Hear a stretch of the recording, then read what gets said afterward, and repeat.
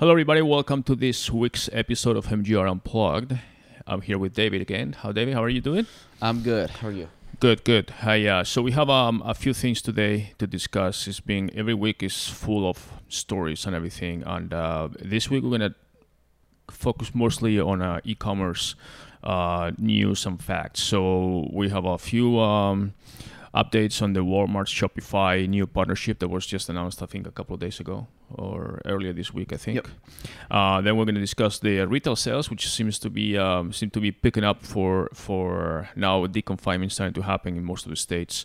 Facebook, that also leads to Facebook advertising costs and overall online advertising rates going up again, even probably now higher than they used to be. And then finally, we're going to talk a little bit about the what has been nicknamed as the GAFA tax, which is the European, started in France actually, is the tax that they're trying to impose into the American tech companies, most of the major ones, like GAFA, meaning Google, Apple, Facebook, and Amazon. So it's a little controversial thing, and there's a lot of war between the European economic ministers and the U.S.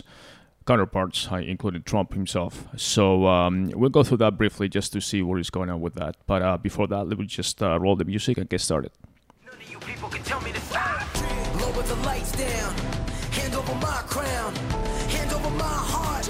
I do this for my town. I do this for my crowd.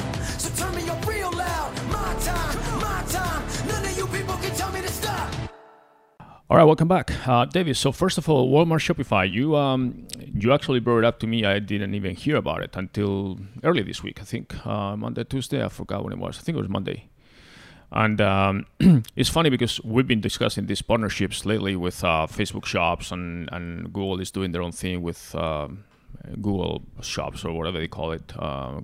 Google Shopping. Okay, Google Shopping. And then now Walmart, who's not the first time they tried some kind of partnership too, are also partnering with Shopify, creating some kind of combined marketplace, I believe, right? So could you, I know you sent the email on Tuesday. I had to admit that I haven't read it yet. I know. Well, you wouldn't have so many questions if you just read the email. I think it's easier to just ask you. I know I'm going to have you on the podcast, so I just basically focus on the important emails. Just kidding. Yeah, basically they made a partnership that was between the two. So if you're a Shopify seller, you can now apply to be on Walmart's marketplace, walmart.com. And if you are approved, then it's not like Amazon where you have to make listings and everything custom for Amazon. They just basically pull from your Shopify catalog and put it directly on Walmart. And your orders and everything go through your Shopify dashboard. So you basically are adding an extra distribution channel without having to even really monitor it. So it really looks more like a Facebook Shops or Facebook partnership that they have they have already with Shopify, right? Where you have your catalog that is synced similar. up with Facebook. And then, well, with Shops is different, but before with Facebook, people will click and then the checkout and everything will happen at your store. So with Walmart, it looks like it's going to be more on that Yeah, they're social just trying to media make it integration. seamless. So Right. if you're a Shopify seller or merchant, you can just basically connect to Walmart and you're done. And then all the orders come in through your dashboard. Is the same as any other normal order. That you Okay, have. so as always, the devil is in the details. So do you know details of transaction costs? What is Walmart's fee or Yeah, take, Walmart or- has different cuts, just like every other company does. Off the top of my head, I don't know all of their cuts. It depends on the category, but yeah, they take a percentage cut.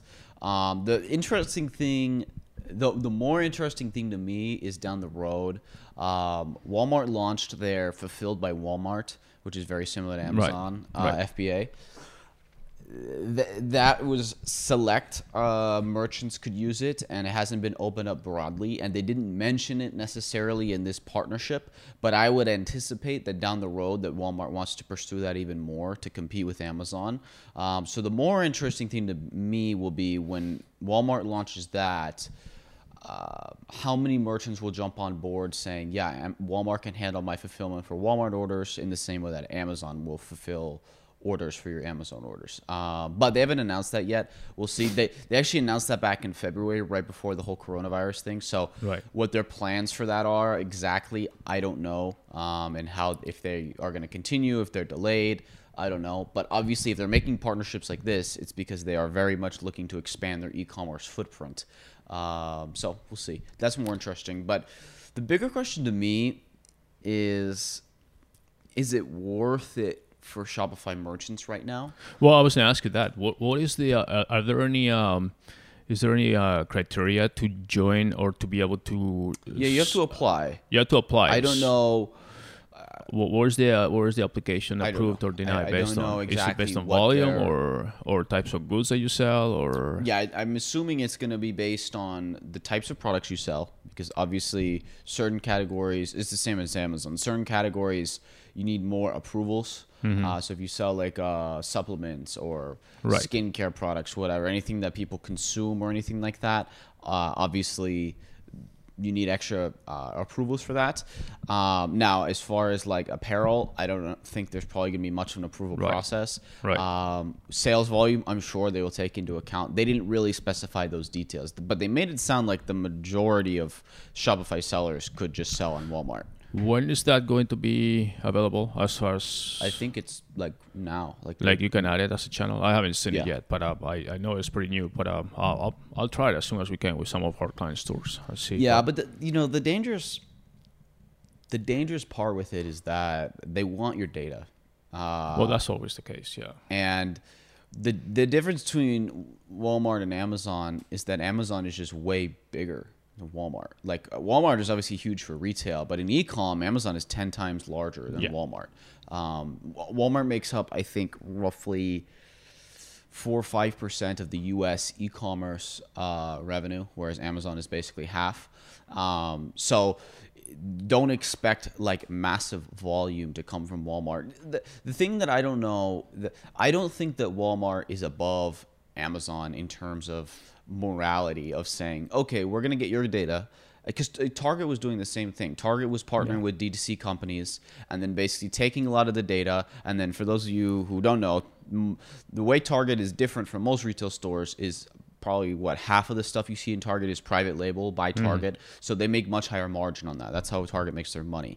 And so they were basically partnering with D2C brands, taking their data, taking their product ideas, taking their brand development ideas, and basically just using it and launching their own internal brands with the distribution of Target stores, and then severing relationships with these D2C brands. Right. So it's like, I never trust any big company because they're only going to work with you when They want your information and your data and your development R&D they and everything. work with you so long as they need you. But the second they think that they could make even a little bit more money screwing you over, they will screw you over. They Well, don't right, care. right. They don't care about But, you. I mean, Walmart is notoriously ruthless when it comes to retail buying. Right. I mean, they are. But There's so many. But stories. retailers need to be smart too. I mean, they are also using each other. This is a situation where it's one of those symbiotic relationships where you say, okay, I know you're going to eventually take advantage of me, and I'm also going to take advantage of the fact that you're a major retail store with much more budget and presence than I But here's have. the thing, though. And then- Walmart.com doesn't have that much reach. You're not going to Walmart Well, retail. it's growing. I mean, it didn't have definitely anything just a few years ago, but now it's been growing, and they finally seems like they have their own advertising platform and all that, and they've been kind of catching up and trying to compete with Amazon like everybody My else. point was that Walmart was going to, because Walmart's investing so heavily into it, Walmart was going to get big with or without this partnership. Like, basically, they were going to be able to draw in merchants with or without this partnership because they're just investing heavily. And if they get the customer base, then tons of merchants are going to come there. So they were going to get a lot of these Shopify merchants to join anyways, with or without this partnership. But this partnership allows them to get much more data than they would usually get. Yes, but also allows them to partner with them or join Walmart in a much more seamless way. You know, that is basically, if you Shopify, I know how they Right, work. but I'm saying, yeah, they're making, but that's what I'm saying. They're making it easy on purpose. Right. Because they want that merchant data. They're not going to make it hard. Like one of the things with Amazon is that they make it hard these days to, if Yeah, you they are have a a new different seller, tech barrier of entry as far as Not how just tech, just like getting approval. They want all types of documentation and all this shit. Walmart, I don't think wants any of that. They want basic stuff, but they're not. They try to make it as easy as possible.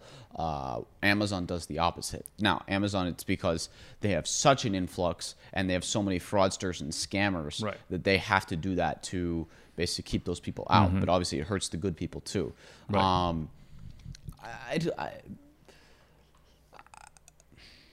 I wasn't super excited by this. I heard mixed reactions. Some people said, "Oh, this is awesome." I'll say this: I just want more competition for Amazon, and this is obviously well. That's the whole thing. I mean, I was just researching about this right before the podcast, and every article that I read is basically focusing more on how much will this be a competition for Amazon more than the actual partnership with Amazon. I mean, with Walmart and Shopify. They actually estimated that about 1,200 Shopify sellers will probably partner, which to me is not a big number. I mean, from all the Shopify users, for one, you're limited to the US, which is not worldwide. Secondly, yeah, but Walmart isn't worldwide.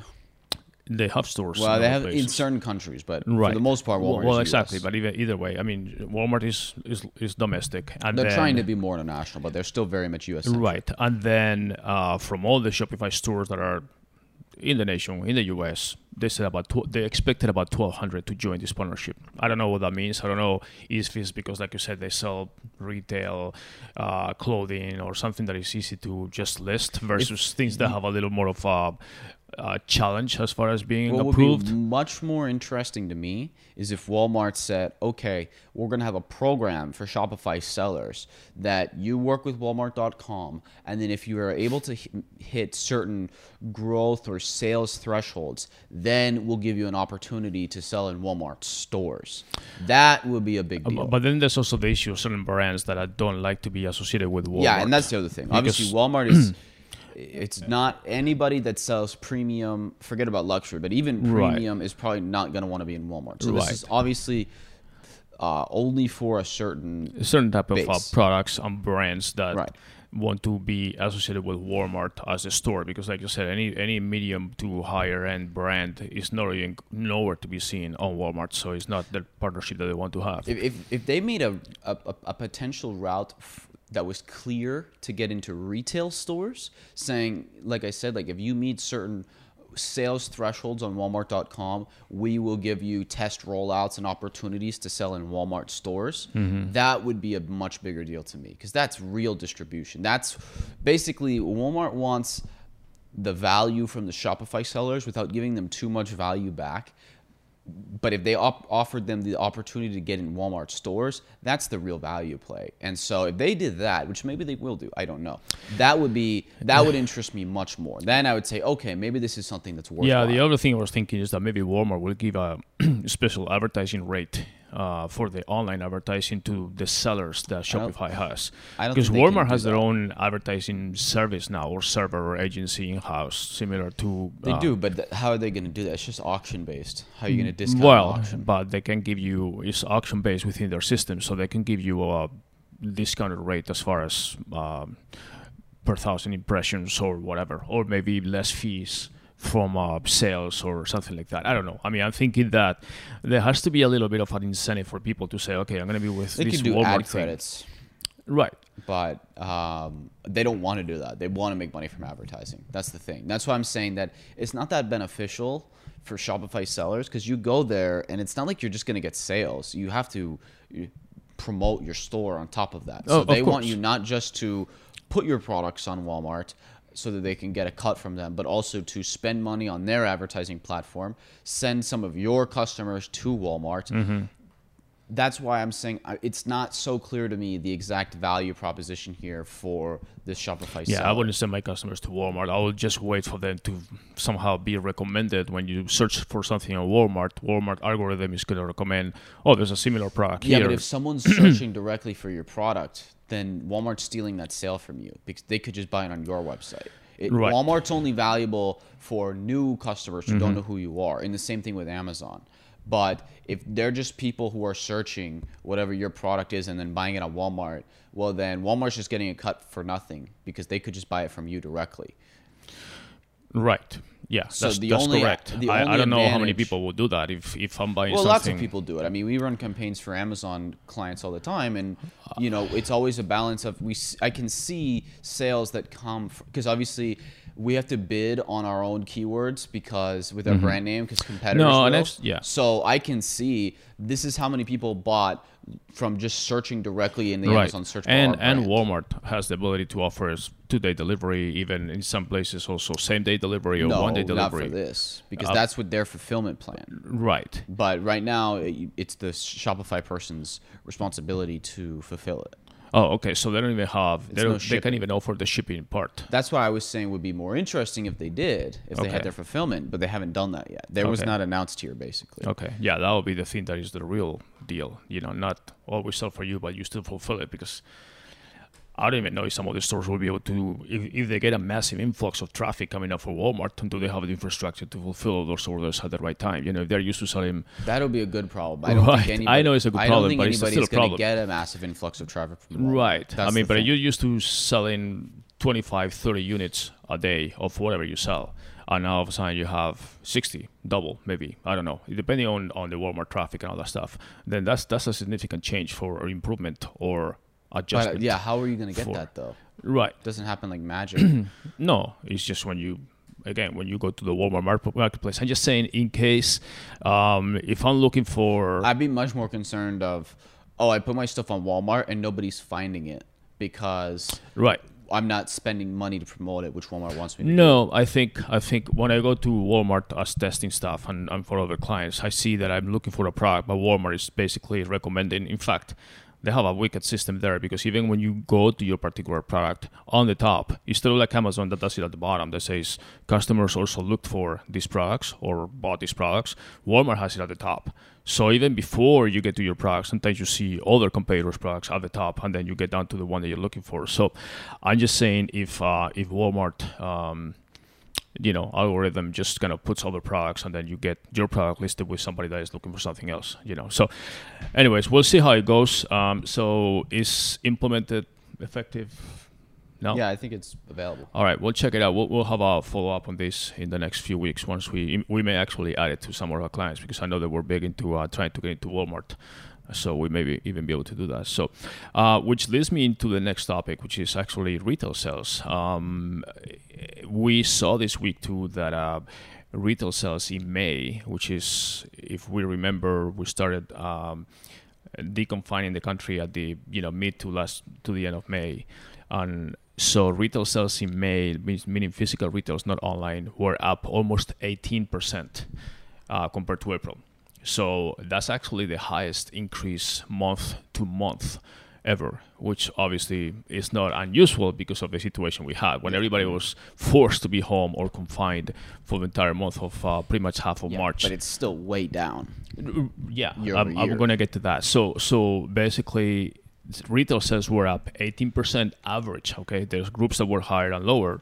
But we're still down about 6-7% year over year, basically compared to May in 2019. So, but the thing is that as we notice, just ourselves, just going around, retail stores like clothing stores and were the ones that benefited the most. There's other sales that were not that increased. Obviously, travel and other stuff was not really picking up just yet. Auto sales were okay.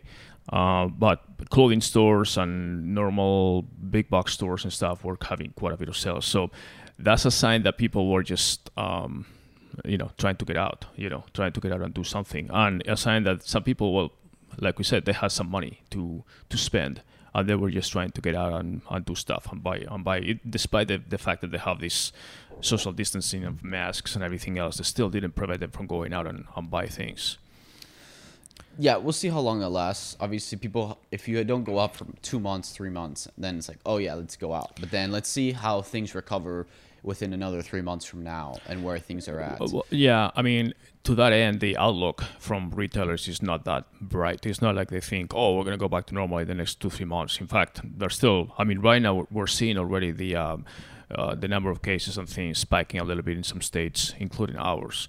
And some people say, yeah, they're spiking just because we have more wide testing right now, that everybody's being tested. But it's also not just that. They also say that there's more contact type spread of the virus, and they say that they may have to go back to put more restrictions in terms of how the things start opening up, or for places where people congregate, like even shopping, retail stores, or even sporting venues and things like that. So we'll see how it goes. But I mean, I think it's a good sign. I mean, I think with everything was closed completely, and then you see that one of the things that we were talking about is that it is one thing when you open the stores, another thing is when people would be ready to go out, because some people were still afraid to go out, saying, okay, well, I'm not quite ready to go to a restaurant, or I'm not quite ready to go to a movie theater, which obviously they're still not open, or I'm not ready to go shopping just yet, or try clothes or things, So it seems like people are going out. We'll see how this maintains, or if we even get levels to the same levels that we were last year at this time. And we were talking about what's going to happen this year when we get to the holiday season, which is kind of far away, but it's still close enough to start planning, with the Black Fridays and the Cyber Mondays, and how much of the holiday season will be in-store shopping versus online shopping, because online sales have been skyrocketing too. So any questions, comments on that? No, I mean, I mean, you've seen it. I mean, we talk all the time when we go to just going around driving, and you see the stores. No, I mean, I don't like to use anecdotal data. I just like to look at the actual data. Well, this is the actual data. But overall, I mean, yeah, you're gonna see a quick bounce. Yeah, like restaurants have been doing really well as things reopened because people want to go to restaurants. Okay, that's great. I understand. But where will things be in another 3 months? That's what matters more. Tons of these companies have already declared bankruptcy. I mean, we're looking at more than a third of all U.S. malls being shut down. So retail is not going to just bounce back like nothing happened, basically. So even though you see 18% growth, biggest growth ever, well, yeah, because we've never had everything. I mean, all it takes is before. we had 0 customers, and now we have 18. I mean, that's 18%. Even last month, even with the growth again, like one of the categories that was hurt the most was apparel. I mean, apparel is still down like 40% for the year over year, basic sales. So, yeah. I mean, people don't go out, they don't need to buy clothes, and like that is a lot of things. So, not to mention that, yeah, when you have 40 million people who lose their jobs, some people save more money. This is the thing. I think that one of the categories that was least affected was actually luxury. Why? Because who was affected by this pandemic the most financially? Rich people were fine. Most people who make money can work from home. And they were fine. It was the basically lower income people, or people who work service jobs, in-person jobs, things like that a lot of times have less money. They were affected. But those people don't buy luxury products anyways. Right. So it seems like the premium luxury area wasn't really affected as much, but everything that was middle and lower market was very, very roughly affected. And I don't think that those are going to come back right away either. Right. Well, one of the things that's clear is that the habit of buying online has been pretty much established now with majority of the population. I mean, the online growth of online shopping has been pretty dramatic, as we discussed before, over the last 6 to 8 weeks, and that also leads me to the next topic, which is we're talking about Facebook or online advertising costs, and we just came up with actually having here. This is the latest numbers from Facebook advertising, and we can see how in January we're at this is CPM, or cost per 1,000 impressions, and we had January was at 859, then February peaked, and then when the pandemic officially started, as far as shutting down things, it went way low because most of the advertising pulled out, and then advertisers started realizing, hey, we need to go back online because that's where people are these days. So it went up to 886, and now we're back to 957 for this is just cost per 1,000 impressions. But the thing that actually amazed me more, this is by sector and by the cost per click, which is really obviously what we're looking at sometimes. This is January, it was 71 cents, and then February, and then it spiked again in April when we started opening, and now is the highest it's been so far this year. Now we're paying, the average for Facebook, Instagram is 101. So clicks are becoming much more expensive, which means there's much more demand for that ad space and that click. So demand means that in the beginning there was a lot of social media users that we noticed, but there was not so much buying because people were like still kind of trying to find their way around and trying to go to the stores and try to find supplies. And then it got to a point where stores were basically shut down. Most of the non-essential business like supermarkets and things like that. So people had to buy online. And then the only way you buy online is either you go to Amazon, which was the big winner, or you advertise your online sales, on retail stores. And that's what indicates basically the cost of advertising. So I wonder, I don't know if you have more data from your day-to-day campaigns, but I wonder how much more that is going to increase from here to the end of the year as far as, because I mean, we see that it's normal that in January is lower because that's after the end of the year. January, I wish these guys had expanded it more because January is one of the lowest of the year because you come right off November, December where you have the highest ad rates of the year. Yeah, I mean, over $1 click average. So the problem with these charts, though, too, is it's broad across all of Facebook, which is like not that helpful because depending on what you advertise, you spend much more or much less. Or I should say can afford to spend much more or much less. So $1 per click is very generic, and there's some sectors that maybe they're paying less per click right now than normal, and there's other sectors where they're paying way more per click than normal. It just depends. It's the same thing with it's no different than like search ads, like if I say the average search ad is $2 a click, but then there's some that are 10, some that are 1. So it's I understand, but we're measuring apples to apples, so we're saying okay, the average in January was 0.71. No, overall it is certainly up. Because the biggest, I think I mentioned it's almost a 50% increase from January right there. Yeah, like I said, January is January is probably month. I'd like to see year over year compared to last May. Even February, which is when things start to pick up, and it went to 76. Do they happen to have year over year compared to last May? I don't think so. My objective, I don't think they go back. Yeah. I'll have to look. Yeah, I mean, CPMs have been going up. They were going up constantly for years, and then over the last year and a half, probably year and a half, maybe even 2 years actually now, they've pretty much flatlined as far as CPM growth goes, just because we kind of reached a plateau where a lot of people weren't marketing on Facebook, and then more and more started to. I think one of the biggest reasons why we're seeing marketing now. Okay, you're not gonna find it. It's fine. Oh, is this it? Yeah, no. I'm looking for the information you were asking. That's 2019. Anyways, what was I saying? You distracted me.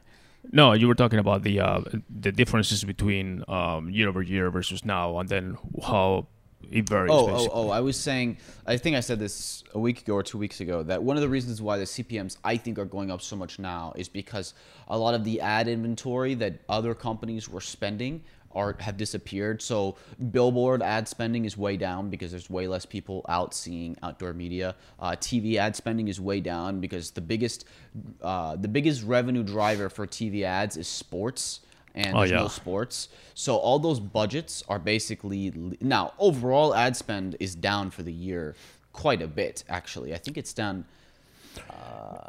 It's more than. Are you talking overall online or overall global ad spend? Yeah, well, global ad spend is down like 12%, I think. Or, I think even more. But that's most of the television advertising is being killed, basically. But basically, a lot of the budgets that were going to other places are now going online, and especially when times get tough, people go to the things that have direct results, basically. So if you have a big, let's say I have $1 million a month marketing budget, and I say, okay, well, I'm going to spend $250 on print, I'm going to spend $250 on Facebook, $250, right? And I kind of split it up. But then all of a sudden my budget gets slashed because we are hurting to $500,000 instead of $1 million a month, and I need to really make it work. I'm going to say, okay, Facebook, Instagram, maybe some Google, basically things that bring direct results. All of this stuff that is for impressions and brand, and that gets thrown right out the window. So one question that we get now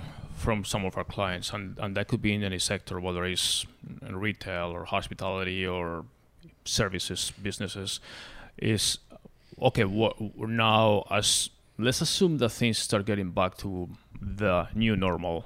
assuming that there's no second wave, so things like that. So we'll start getting into the summer, and everything is more or less under control. There might be spikes in cases or something, but we are kind of controlling the situation, and people are going back to work with certain conditions, whatever. But if you are in charge of advertising, what changes your strategy from before all this happened, whatever plan you had in January for the rest of 2020, and then you had to basically axe the plan in mid-February to March for all this situation, and now we're looking forward to the second half of the year.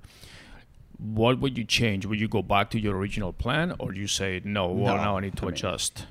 Obviously, not exactly to the original plan, but do you go back to saying, okay, well, let's go back to online advertising, or let's focus more on local advertising versus if I was doing more of a global campaign, given the fact that traveling is still kind of a challenge? Oh, I mean, it totally depends on what you're advertising. I mean, it's super contextual. Can you give me like an example? Yeah. Let's just say a hotel. A hotel. Fuck, that's totally different. I mean, I don't know. A hotel. I mean, hotels, I would just be basically paying very, very close attention to all of the daily travel numbers and what legislators and regulators are saying about travel. Hotels are tough, honestly. I don't know what much to say about hotels other than hope that people decide they want to start traveling soon, and that there's not the regulations basically get removed soon on all these travel restrictions. But other than that, there's not much a hotel can do. Well, I mean, if you're selling products, it's different. I mean, that's why I asked you. But right. Yeah, well, hotels. Let me give you. That's my answer. Right. Well, obviously it depends on where they are too. I mean, a hotel in Arizona now is getting into the summer, which is the low season, no matter what. So Arizona hotels or off-season hotels usually advertise more to the local, what they call staycations or local traffic, local guests, because they know that people are not going to come here when it's super hot, So they try to get like a family or weekend getaway for the local, residents, so to speak. And that might be a little tough, because on top of the fact that it's like, okay, well, just going down 3 miles on the street or 10 miles on the street or whatever to a hotel is like, now I need to go to a hotel where it's not going to be very hospitable. Like it's not going to be, I'm going to have to wear a mask and have the social distance. The restaurant may or may not be open. The pool is going to be, But I'll tell you, for example, I just traveled across country last weekend. And I actually went from Arizona to all the way to Washington, D.C., Fairfax, Virginia area stuff. And I was surprised because the airlines or the airports were fairly okay, for normal travel. I mean, if you don't tell me that there's a pandemic or something and the people were with masks in the terminals and all the stuff, or lounges or on the planes and stuff, it was okay as far as number of people. Now, the hotels, I studied in a hotel there in Virginia, and it was completely unprepared for this situation. I mean, as much as they said that, we're going to do this and that, I mean, the changes that they made were so inconvenient for the guest. There was nothing, and this is just maybe an isolated case, but it was a courtyard. It was a courtyard by Marriott in the middle of Virginia, of Washington, D.C. area. And it was so unprepared as far as making it comfortable for the guest, despite the fact that we have this extra situation. Everything was like, okay, to enter the hotel, you need your reservation. You can only reserve online before. You cannot talk to the service person with registration. You have to wait and push this button to enter. I mean, it's like you're getting into a chamber or something, with all these things. And then you go to the elevator, but then you get to the room. I didn't see nothing, no difference in the room, nothing. There was not even a bottle of sanitizer, nothing. I mean, it was basically dead. I mean, I'm thinking if this is what hotel experience is going to be and they're trying to get travelers back, and granted, that was just one example, but I would say, screw the hotels. I'm going to an Airbnb and at least I have my own house, my own apartment, my own whatever, and I'm home away from home, basically, but I control my things, because if I'm paying extra for the hotel and then these guys are nothing but putting more barriers to me going anywhere, but then I don't get any reward when I get to the room or this. I mean, everything was identical. The remote control was there, the TV was there, the bathroom, everything, no sanitizers, nothing. There was no, I don't know. I mean, I would expect maybe they have gloves or masks or something. I mean, there was nothing. Nothing. It was all saying, okay, enter here at your own risk, and nobody will talk to you. even the receptionist or whatever was there was like behind this glass and all that stuff and saying, you need to go here, you need to go there, but don't talk to me. Yeah, I mean, it was sick. So I think they're going to have a hard time adjusting, to be honest. So as far as travel, I think people are ready. I mean, I saw lots of families, some kids, some parents and children and all together, and they going to restaurants at the airports, and they were obviously ordering to take away. They could not eat at the restaurants, but yeah, it was okay. I mean, it wasn't too bad. So in that sense, I think airlines are trying to pick up as much as they can. Now, advertising campaigns like we were discussing, I think, it depends on the market. I think I would probably do more local, knowing that people will travel less maybe until they feel more comfortable with the travel experience, and I would advertise more the local crowd, the local traffic. And then just... Yeah, but I mean, depends who you are. You're a hotel? Are you a resort? Are you a part of a chain? Are you an independent? I mean, all those things factor into the marketing plan. So, yeah, if you're an independent resort, your marketing plan might be one thing, but if you're Marriott, then it's a totally different plan. So, staycation works if you're a resort. Who staycations at a courtyard? No, obviously not. This is just an example of no staycation. This is just basically, but you have what they call the FIT, the frequent independent traveler. This is the traveler that is basically traveling for business or something. That but that's the other thing. That most of the hotels that make money, like the courtyard you stayed at, right. If it's in DC, I'm gonna guess they get lots of political travelers and business travelers. Yeah, government. Well, just all those people are not traveling now. So right. if you get your business majority from business travel, you're in trouble, because I don't think business travel is coming back anytime soon. Right, exactly. Because everybody says, we'll have a Zoom call and we'll be fine. Right. So they're in trouble. Now, if you're a resort, maybe you can start opening things up, offering vacations, offering special deals, because obviously people want to get out of there. I don't know. But yeah, the biggest thing, though, is the restrictions and the regulations. There's nothing you can do if there's travel restrictions. So just pay attention to that. And the second you can start opening things up again, do it. I mean, I don't know. How about for retail? Will you put your advertising money into your online store that you'll be trying to develop, grow, and drive traffic to in the pandemic, or do you start opening, saying... What type of retail? Am I a national chain? Local mom and pop? What am I? No, local mom and pop will probably not do much, but national chains or, national retail stores that you have stores everywhere, even at malls or things like that. Yeah, I mean, easier said than done, but I would go all in on my e-com infrastructure. No, that's not something that can just be done overnight. And a lot of the companies who basically already had the infrastructure did well. Those who didn't are going bankrupt, basically, as we speak. Now, if I'm a national retail chain, it depends on exactly what I'm selling. If I'm selling clothing or whatever. If I'm like Kohl's recently opened up, right? I think Kohl's strategy is interesting because they're partnering heavily with Amazon. They can do that at their own risk. I would never partner with Amazon because I think Amazon... they're partnering for they drop off on deliveries or returns. For returns and things like that. Yeah. I don't know.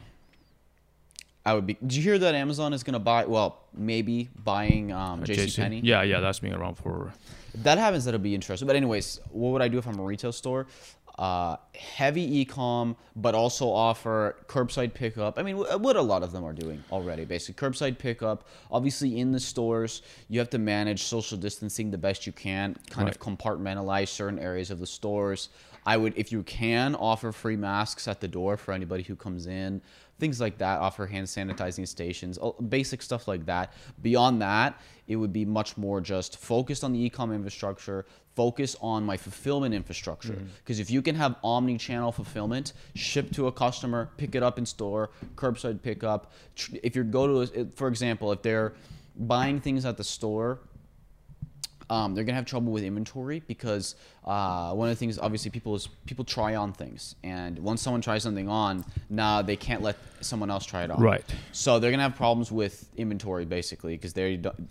Yeah, I need to see. I don't know exactly how that works with the clothing. I heard that basically what some of the stores were doing is when someone tries something on, they put it in a basically separate area for 24, 48 hours or something. Or UV lights or something, or... Not exactly sure, but basically no one can touch it for the rest of the day. So if that's the case, you're going to run out of inventory quickly. So I would offer basically If someone comes in the store and wants something, but we probably don't have it in The inventory. thing with the retail is that I don't understand the difference between somebody tries something on or somebody just touching the clothing, different sizes at the rack. I mean, I that's kind of tricky too. Yeah. I will be curious to see how that happens because I haven't been to a retail store, but I don't know if I go. Typically, I go to shirts or whatever, and I'm looking. No, at I know what sizes you and all mean. that If you're stuff. looking at a size, you're looking. Right, Yeah, I look them up and see how they fit, whatever, and then I finally pick. maybe a they couple have of them. associates doing that for you now. Right.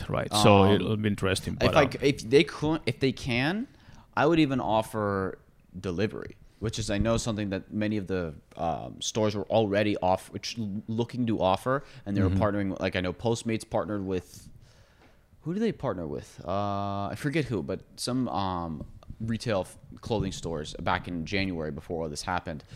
I would continue pursuing that infrastructure. That's Right. the number one thing that matters right now. Right. If you have the infrastructure, basically this really exposed who has the infrastructure and who doesn't. it has those who exposed didn't, a lot of things. Yeah. they got really hurt. and also talking about social distancing is such a stupid thing, to be honest, because I mean you like all the retail store, all the public locations have these social distancing instructions in place. They have the stickers on the ground, stand here, the next person is 6 feet apart, in line to pay or in line to pick up food or whatever. I mean, they have all these instructions. People just don't follow that stuff. They're all over the place. Yeah, I know. I mean, here in Arizona, the different cities in Yeah. our state started mandating actually today that you have to wear masks in public. in certain places, not in outdoors. Yeah, I think anywhere that's a public building. Right. Anywhere, basically. Right. Now, okay. Yeah, okay. But how are you going to police that? I know. Have police but in even every store? just an example that I gave you when we were I was in the plane and you board the plane and they have this social distancing right. boarding that People is don't different. know how to. People don't know how to wear masks. No, it's When you just- wear a mask, if you anybody who's a doctor or a nurse or anybody will tell you when you take you're not supposed to be touching the mask. That's where the virus is. The point is that it gets stuck outside the mask. But if you're constantly touching the mask, you're just touching the virus. not only that, I mean, and people, adjusting it and all of that. Exactly. You're supposed I to was- basically put it on, not touch it, and when you're ready to take it off, just right. throw it in the Well, trash. this is how people treat the masks, including myself. I want to say people because I did the same thing, but you have the mask because you have to wear it. The funniest thing you told me was when you were going through TSA, they made you take it off so they Yeah. could see your ID for your face. I was Yeah, like, what the you have fuck? it on because you're supposed to have a distance before going to TSA, and then when you are with the guy with your ID or your phone down and your ID, then he says, "Could you pull it down because I Right. need to see your full face." I was like, okay, and then after this, I'm touching the trays to put my stuff. But the other thing is that I was thinking, what is the analogy that I can find how people treat their own masks? And the best analogy I can find is like you have glasses on. Like, when you have glasses, whether it's sunglasses or reading glasses or something, and you're constantly, okay, close distance, I'm going to put them on. Distance, I'm going to take them off. I put them in my purse, I take them off, I put them on. You're constantly touching, adjusting, Well, that's how the mask is. I mean, people were like taking the mask off, putting it back on the seat next to them, and then, oh, please wear your mask. Okay, here it is. I'll pull it down. I'm going to drink something, put it back on. I know. I mean, and it's like, The only- what a well, farce. That's the just a charade or The stupid only shit. benefit of the masks. So, well, first of all, those masks the normal surgical masks don't keep the virus out. You need Right. N95 or better to keep the virus out. So the only thing they're doing is stopping you from spreading. So the benefit of the mask is if everybody's wearing a mask, nobody can spread it to each other. So that's basically it. So it's almost like a social contract of That and I'm doing this obviously- for you, you're doing that for me. Right, and at the distance. But the other thing that I was telling you is that you board the plane with all this discipline, and then obviously the social distance is over once you start going through the aisle, and you basically have persons on the left, on the right, because the planes are doing now. The sitting is window or aisle, and leaving the middle seat Which open. is the other thing that they can't do that forever. I know. They'll go out of plus, business. I Plus, mean, you have maybe one seat, which is I don't know, maybe a foot and a half between you and the person next door or next side. But then you have a person right behind you that is breathing Right. down your neck. Right. I mean, it's not no, even I mean, planes are not designed to right. be... But not only that, when you arrive and the captain brings the little thing saying, okay, you can stand up and get your luggage, it's exactly the same as before. Everybody stands up, everybody's on top of each other, grabbing up the luggage and everything, and then breathing down each other's neck, just waiting for the gate to open. And it's like, what is the social distance? There's no space on the plane for everybody to be 6 feet apart. The true solution is you're not. I mean, the planes need to be at capacity for them to make money. Anyways, Right. It's not a high margin business. And then even with middle seats empty, it's like, okay, but No, yeah, you're still exactly. next to people. You still have The 60% only- of the the only plane way what airlines are gonna have to do is just basically make sure that sick people don't get on the plane. Basically, Right. That's right. what they're gonna just have to do. basically They're gonna have to basically. I mean, I wouldn't be surprised if down the road the airlines basically make you get a test when you go to the airport, saying, Well, that was the thing that you and I discussed, Right. the health ID or the health passport or I whatever. wouldn't do a health passport and tracing and all of that, but if they have the quick In some places, they have temperature checking. They check yeah, your but even the which temperature, is, that's the thing. They say you cannot have a temperature and still have it. Right, You could right. be asymptomatic. So I don't know. There's yeah, no it's- easy solution. The world really is not really for this kind of no. thing. I mean, I So- couldn't believe New York City already opened up the subways Oh, yeah, that's true. when they just. I mean, they had the worst. I They were know. the worst impacted out of everybody. They And, just and, barely and there's got out and of there's it. subways, not like a steel yard that have Oh like my God, no, it's disgusting. it's yeah exactly. And it's so like they opened it back up. I was like, okay. I Yeah. mean, we'll see. I mean, the cases are already going back up. We'll see how the hospitalization. yeah, I mean, I'm not super concerned with everybody. I mean, the headlines always say, "Oh, cases are spiking up," and stuff, and I know for Well, a fact I don't look at headlines. I just look at. You can go look at the data. the data. Oh no, exactly. The data is See it's basically going up. the Which cases. obviously I expected it to go up. If you have nobody going out and all of a sudden you have Yeah, protests and- and subways open and all this. Yeah, but not only that, you had everybody's gonna nobody be getting being it. tested, and now tested is more available. So I mean, you can go to the pharmacy or Yeah, but drive-through. testing was more available 3 weeks ago too.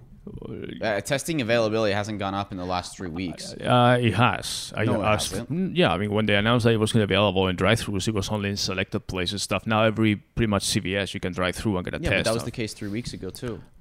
Yeah, maybe. But how many people actually did it? I don't know. Maybe because they were still at home, they were not testing, and now when they start going Well, if out you're and at back home, to you're not work, going to get it. well, exactly. That's what I'm saying. But That- now if you go out and then you get it, then you got it. I So don't know. cases are Yeah, up. I don't know. I mean, as long as the system, the hospital system and ICUs and all the stuff are Well, not yeah, but overwhelmed. that's kind of what's happening now. Right. The hospitals are basically If saying you we're start- going to have to go back to the same procedures we were just Right. on. All right, we'll see how that goes. All right, so final topic for the day is the DST of the digital services tax. I mean, this is something that I don't think we ever discussed here in the on the pod here ourselves. I think we might have a long time ago It's- because this has been going on for a yeah, long time. they basically like last year I think. Yeah, it started last year. Actually, it started in 2018, and then they implemented Clarify it. what it is for everybody. Yeah, basically is what is called the digital services tax, and it started in France, where the government said we need to start taxing France, the global hub of innovation. Okay, we need to start taxing tech companies. They didn't want to just point the American companies, but obviously ended up being like that. They wanted to tax tech companies that make a certain amount of profits or revenues. You know, some of them coming from their countries or advertising and revenues in their own countries. So they pay a tax depending on where they are on revenues that pay in their country of reporting their taxes. And, you know, this is different than the fact that they may be having a lower tax rate because they have something in Ireland or this or that. This is just basically a flat tax, almost like a value-added tax on revenues just across the board. So they came up with this law or this new what they call the digital services tax, which they call the 21st century tax too, because it was something new because it didn't exist, you know, in the 20th century, where they were going to tax tech companies that make over 750 million euros in revenue globally, or 25 million euros in France. That's what they say, and it was in quotes. So the bottom line is that this tax affected primarily Google, Apple, Facebook, and Amazon, to the point that it was nicknamed the GAFA tax. And so they say, you know, there was a lot of controversy with that, and then it started saying it's going to be a 3% tax. And the other thing, the tax is on revenues, it's not on profits. Yeah, that's fucking insane. I know. They're out of their minds. There are so many so many loopholes on this rule that they created that breaks so many international laws and agreements for commerce in general, saying, oh, we're not going to care about how much money you make or if you invest your profit into reinvesting into your company or in research or development or whatever. We're going to tax you on the revenue, gross revenue. Forget it. And then and the way it was worded, basically, even if the country, whether it's France or Germany or England, Spain or whatever, had a similar company that was also a tech company making revenues, because their global revenues were not at that level, even though their local revenues were higher, they will be exempt from this tax. So very convenient. Anyway, so when that came out, it was a big, fiasco, and then the U.S. fought back against that tax, and Trump basically fired back, saying, "Okay, you guys do that, I'm going to tax 100% on anything that comes from France, whether it's wines or perfumes or whatever." And the same thing for the rest of Europe. It was a big thing, and then. And the other thing is that they wanted to make the tax retroactive, effective January 1st, 2019. So it's not like something, okay, once we approve it and it's whatever, we'll start taxing. No, the tax was effective January 1st of last year. So Macron, Prime Minister of France, and Trump came to an agreement, and they said, okay, we're going to push it back, revisit it, and then see what we do. In the meantime, the other countries like the UK, Germany, Spain, and Italy and all that stuff were trying to come off, and some Southeast Asian countries too, like Singapore and all that stuff. They were trying to do something similar. They said, oh, that's a great idea. So they wanted to do the same thing. So obviously, nothing happened for a while. They pushed it back, and now they're kind of back on the table with this thing. All the European countries are so they're broke now that they want to get money somehow, and they say, what better way to get money than free taxes from these tech giants that are making a ton of money? Let me ask you something. How many how many multi-billion European tech companies are there? Tech companies? I don't know. I know a few. Spotify, is American now, right? I was gonna say, everyone always says Spotify. One that was started in Sweden. There's another based in LA. There's another streaming music or audio service in France that is very big. But are they global? Well, how many global tech companies I don't know. in Europe? I don't know about global. I mean, they have like, for example, they have Orange, the telecom company. Okay, but that's a telecom company, right? No, but those are also part of the tech company bracket. So I mean, there's other companies, but again, their global revenue. Okay, but that was a hard question to answer, right? No. I understand. No. That's the whole thing. Let me finish. I'll let you go. I'm asking the audience, how many global multi-billion-dollar tech companies have been started in Europe in the last 15 to 20 years? One? I'm sure there's more. Multi-billion global tech companies? Multi-billion, I don't know. One? I mean, Spotify? Are there others? Is Shopify German? Shopify is Canadian. It's Canadian, okay. So, I mean, Toby Lucky is from Germany, I think. Is he German? Yeah. But they're based in Canada. Okay. I don't know. None. I mean, obviously, there's a few telecom stuff, and there's a few. But it's affecting also like Alibaba's and other, Southeast Asian countries. And why, by the way? Why? Because it's better to acquire technology than to invent it.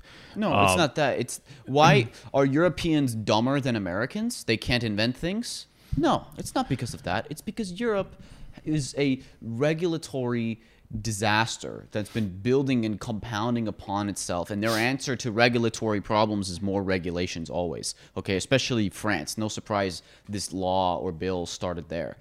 If Europe wants more money and wants to make a lot more money from tech companies, how about they build their own fucking tech companies? That's how you make money. Why do you think America is still the richest country in the world?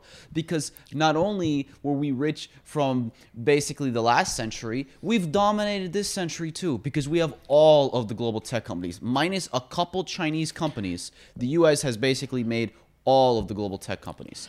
Why? Because we let people build companies here. Europe doesn't do that. There's a reason why in Europe, whenever there's a startup from Europe, they basically, as soon as they start gaining traction, all the VCs tell them, get the fuck out of there. You can't be in Europe and be a VC-backed company. Right. No. I'm not disagreeing with that. I'm just I'm disagreeing with anything.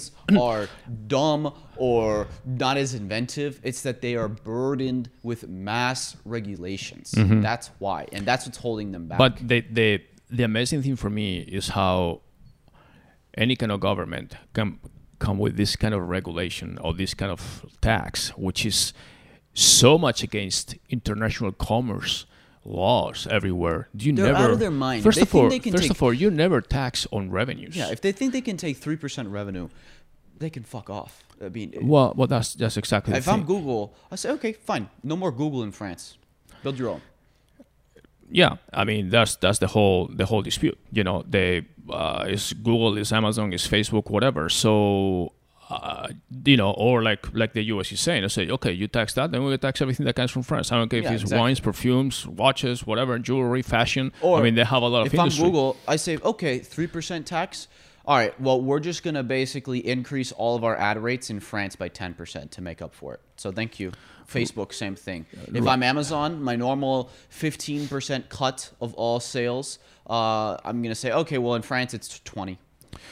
Right. I mean, the thing is that, unfortunately, at the end of the day, when all these things are happening, the consumer ends up paying the The bill. consumer always ends up paying. Exactly. That's the thing. Exactly. So if you want a Businesses can't lose a money. French So- clothing fashion brand, and you're paying already $100 for a purse or something, and now it's taxed another 50% on top of that or whatever, you're gonna end up paying more.